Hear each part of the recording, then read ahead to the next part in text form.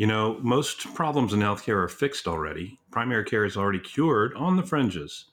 Reversing burnout, physician shortages, bad business models, forced buyouts, factory medicine, high deductible insurance that squeezes the docs and is totally inaccessible to most of the employees. The big squeeze is always on for docs. It's the acceleration of cost and the deceleration of reimbursements. I want you to meet those on this show that are making a difference with host Ron Barshop, CEO of Beacon Clinics. That's me.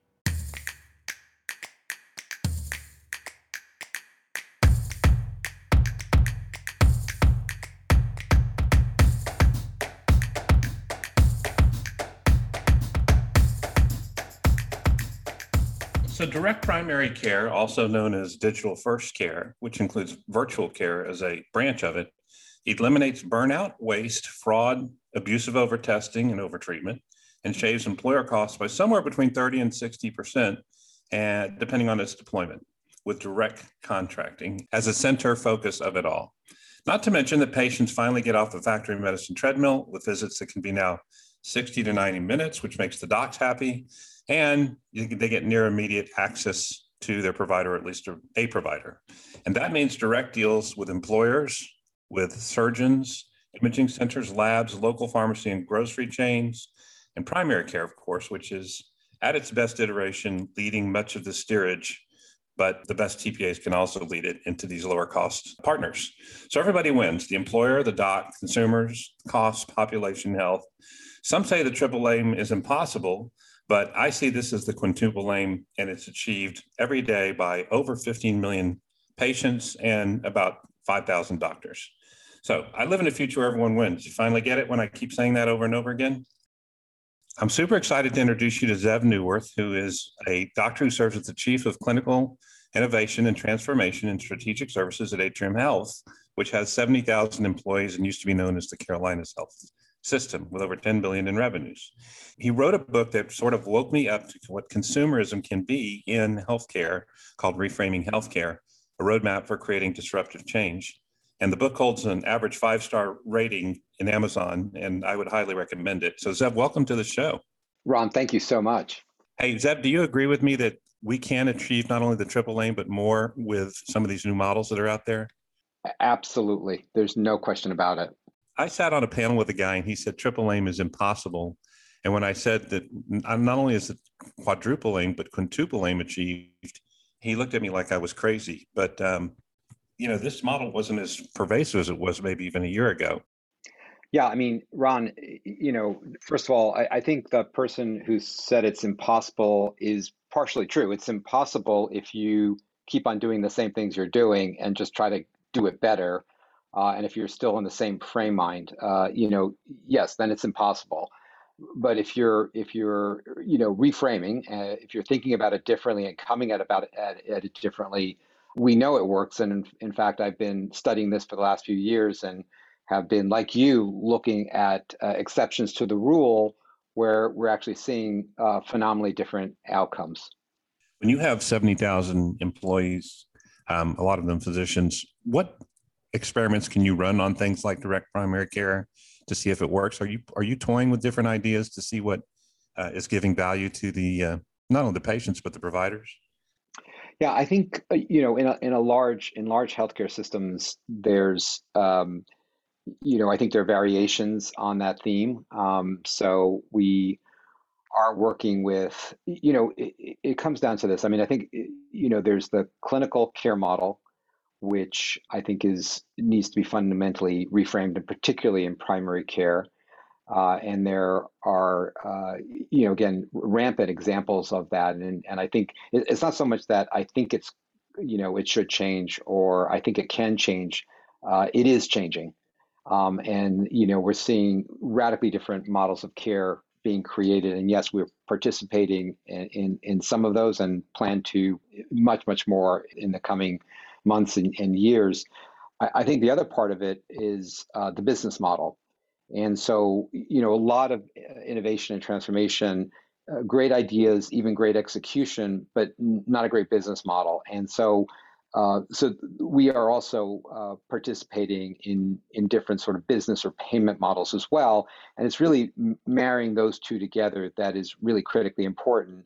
And I think, with direct primary care, when you're dealing with smaller practices, in some ways they're more nimble, much easier to steer those small boats when you're talking, as you mentioned before, with large healthcare systems where you have thousands of providers and tens of thousands of employees, and literally hundreds, if not millions of patients. It's a larger ship, and you have to think about steering it in a different way. Where do you get your, I'm not going to say energy, where do you get your ideas from to innovate and create new ideas for primary care in your system? What gives you, do you get ideas from like CVS and Walgreens or from other competitors out there that are hospitals, or where are you getting your inspiration from? I think it's like that's a great question. I think it's like all high performers in any venue, whether it's the arts or in sports. What I've heard from people who are at the top is that they're always looking to the left and the right. They're always looking to see what others are doing, and you have a vision and you have a mission. But what was it Picasso said? That the really top people don't borrow; they actually just steal. And so, yeah, so we steal ideas from everywhere and bits and pieces, and then we curate and put it together. And I think the other part of it too is you're seeing in the market a lot of partnering going on. So it used to be that you either built it yourself, which is predominantly what large healthcare systems did. It's sort of that motto, it had to be built here, and that's sort of a legacy idea. And then you saw the other only option was to buy things and purchase them. But I think increasingly what you're seeing is really very, very creative partnerships where people are bringing assets together to develop ecosystems of care, and either just bringing them together, but then co-developing them. And really it's about curating, and then combining and then coordinating these into delivery systems that, again, are viable financially, and most importantly, obviously, make sense to. And the other factor too is they have to be doable for providers and their staff. I'm going to ask you for an example of what you just described, but before, what are you most proud of all the innovative strategies you've brought to primary care in the last several years since you've had this job? Oh my God, that's a tough question. It would be so much easier to answer the question like, how many mistakes did you make? And tell us about those. There's a couple of fundamental reframes that I'm very, very proud of, and I wouldn't take credit for them. I would just, because very much like I just said to you, I don't know that I come up with ideas so much as I really recognize great ideas and great people, and then I just listen to them and try to share their thoughts with my colleagues. And so I would say that, the thing I'm most proud may not be the word, but excited about and enthusiastic about and supportive of is the recognition of the so-called social determinants of health, that we in the medical field have been trained and focused and get paid for doing clinical work. And, and this is medications and surgeries and diagnostics and things like that. But we know from the literature, and this has been known for quite some time, but validated over and over again, that the vast majority of health outcomes have, more to do with the psychosocial aspects of people's lives. So, do they have education? And we know that is such a huge part of it. Do they live in safe neighborhoods? Do they have safe housing? Can they get food and buy healthy foods or not? These social. Do they have transportation? Are they upwardly mobile? These are really the factors that determine so much of health. And I think that what I'm so excited and I would say actually proud of my organization is we've recognized this in a tremendous way. And we've been working on this for a while, for years, I would say, but it's really gotten to the point where it is a major part of our strategy, recognizing the importance of the social determinants of health, and more than just recognizing it, actually making it a major part of our strategy and taking action that I would say is on a scale that is unprecedented for our organization and maybe unprecedented even on a national scale. And so that is one. And I think part and parcel of that is also the recognition of the racial inequities and disparities in care as well as in health outcomes. And again, we've recognized that, I think in large part due to what's going on in our society right now, but have made a major commitment to doing something about it. And when I say major commitment, I mean we have now task forces that are focused specifically on this area. We are putting together education and training modules. It's I've never seen anything like it. And again, you use the word proud. I will say I'm super, super proud to be part of an organization, Atrium Health, that is focused on the social determinants of health, that is focused on doing something about racial inequities and disparities in healthcare and in health in general. I would say that's probably the number one thing I'm proud of. I can't take credit for it, but I am part of it and proud to be. You can't talk about social determinants of health and not talk about diabetes, type 2 especially. Is there anything or any experiments or innovations you're trying that allow you to reverse diabetes or at least maintain the A1C levels? And that's been, I will say this over the last, as everyone's aware of, sadly, we've been in a pandemic for the last year or so. And so every other agenda we've had has been thrown off course. And so we've been very, very focused on taking care of, of folks, people in our community. And we serve a large, large community, well over 1 million patients that come to us and a population which is multiple that size. So we've been just immersed in just taking care of folks who have been sick with COVID and now, of course, with vaccinations. And so that's really been our focus. But we're getting back to what we were on track with before, which is exactly what you're talking about, chronic disease. It is epidemic in our country. Again, unprecedented prevalence of diseases like obesity and hypertension and diabetes, and continuing to grow. And of course, the consequences are terrible in terms of strokes and heart attacks and early mortality. So, yes, we are absolutely focused on it. I think where chronic disease is moving is much more in the realm of digital health.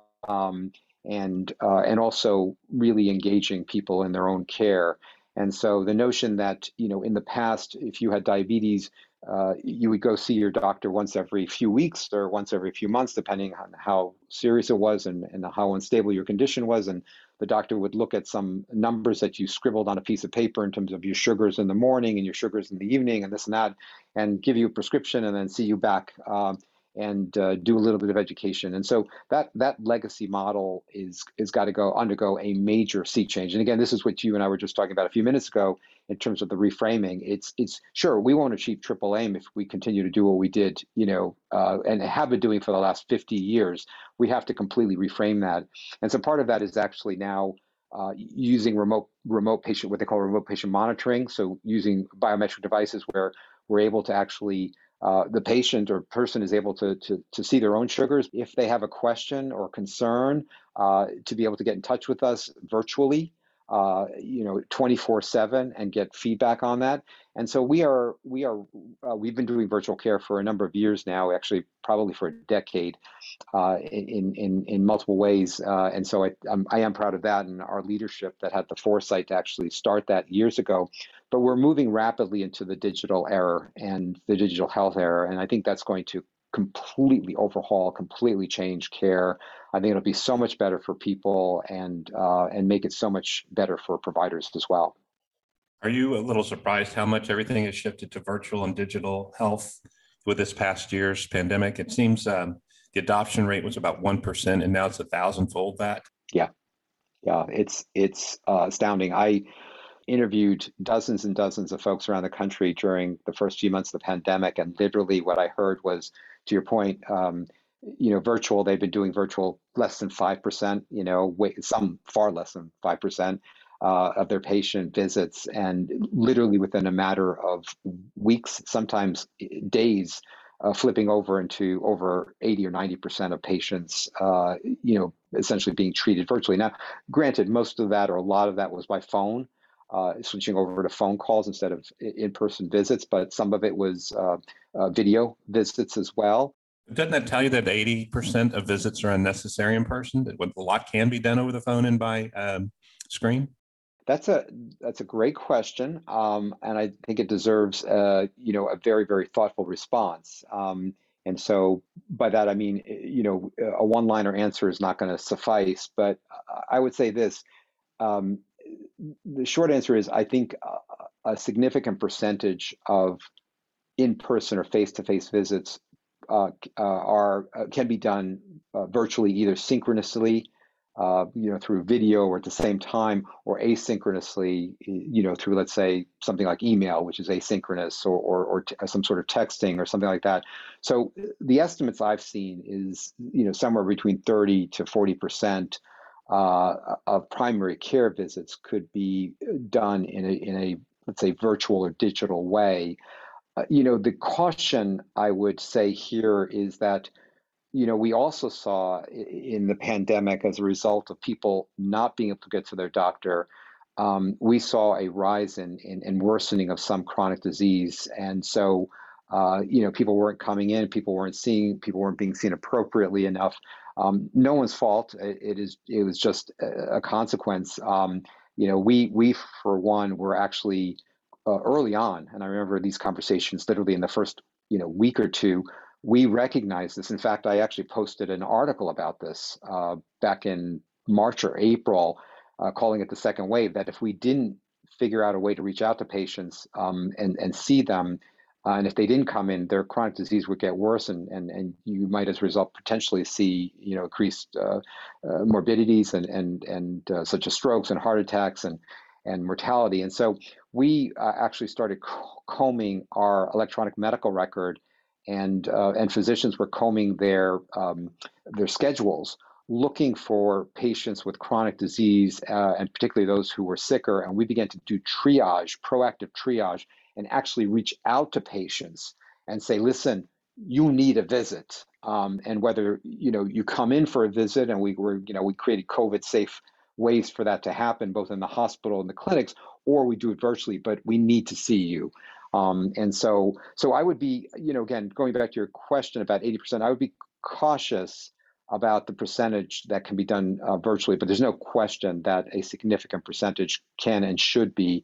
And it's probably, again, I would argue if digital health is done well and virtual health is done well, it's not just as good as, but it's probably better than an in-person visit, because with digital, you open up all the doors of machine learning and artificial intelligence, which can, predict and tell you things about patients that you cannot do without it. For example, the technologies now around remote patient monitoring, you can monitor patients, and whereas with heart failure, let's say someone, the heart is not pumping strong enough, and you get a backlog of fluid and pressure in your lungs and your heart and in your body, you get swelling of your legs.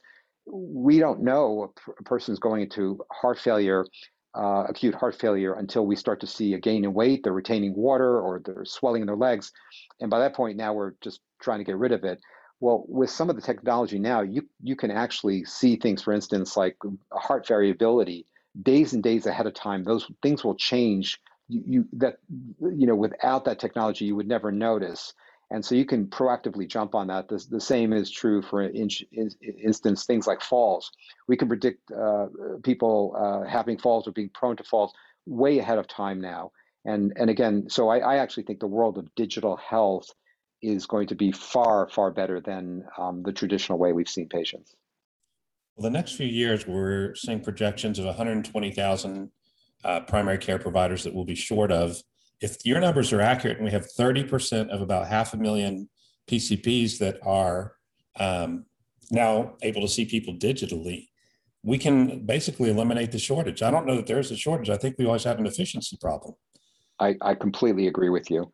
I think that's exactly right. I think that digital and virtual, again, largely this sort of asynchronous care, the use of chatbots, which sounds science fiction now, but is not. The use of, doesn't have to be that you have doctors doing a lot of this. In fact, I would argue by having, we're using community health workers now, we're using community paramedics, navigators, care managers, so there are other people, but then there's also automation. And between, that more team-based care and between the automated care and the digital care, and quite honestly, a lot of it can be done self-care. I'm sure you agree with me too, that prevention is still the best thing. And, and that is still that of all things, I think that is the hill we have yet to really point ourselves towards.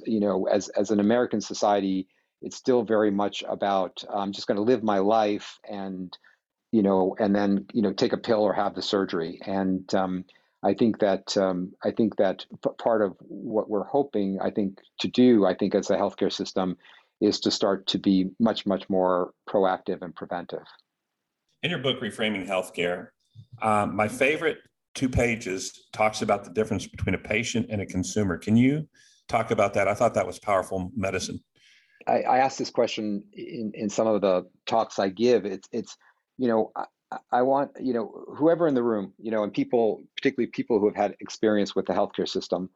And again, I use the word system because the one thing I want to be very, very careful about, the critique I have and others have is not about the people who are working in the system. I think that the nurses and PAs and techs and administrators and physicians, and the support staff, just absolutely brilliant, passionate, committed people. I've got my closest friends. My wife's a doctor.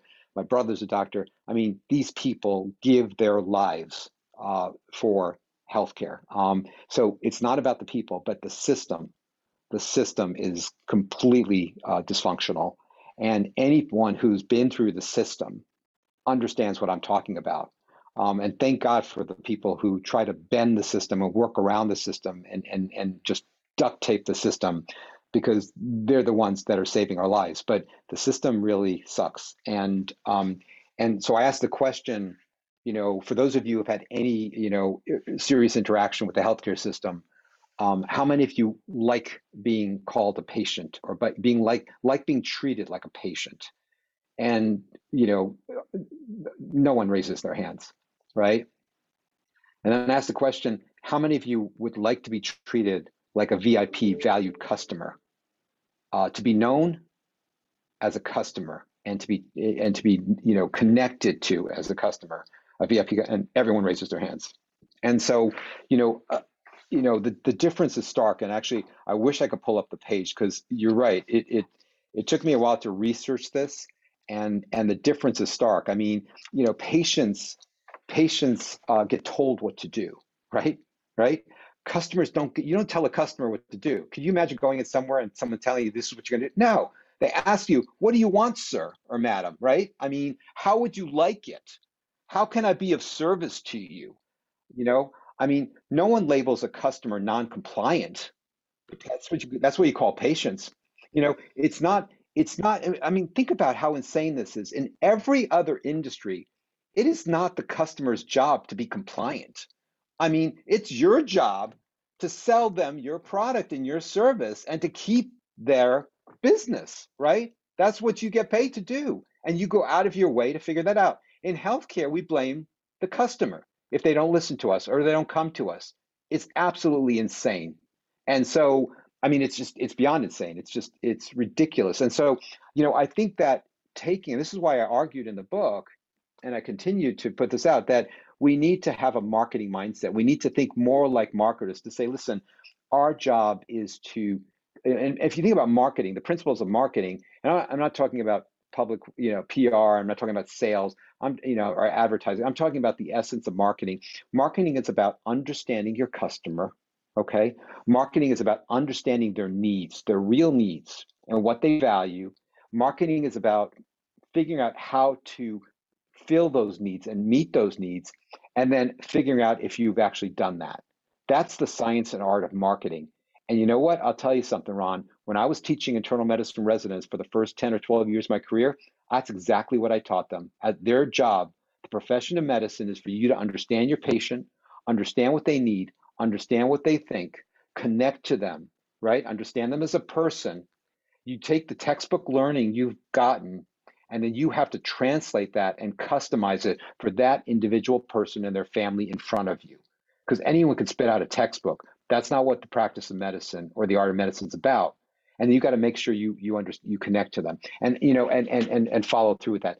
That is the essence of marketing, and that's why I think we need to have a marketing mindset in healthcare. This is where I give props to direct primary care, because they are indeed of that mindset. They don't take anybody for granted. Everybody's a paying member because they bought a service, but their whole philosophy basically is consumerism and customer orientation versus patient orientation. And it's even just indicated by the amount of time they're able to spend with the patient, so they're not in that factory medicine machine. Yeah, no, I think that makes sense. So if you were sort of king for a day and could change primary care so that it was designed exactly to your wanting, as you indicated in the book, what would that look like?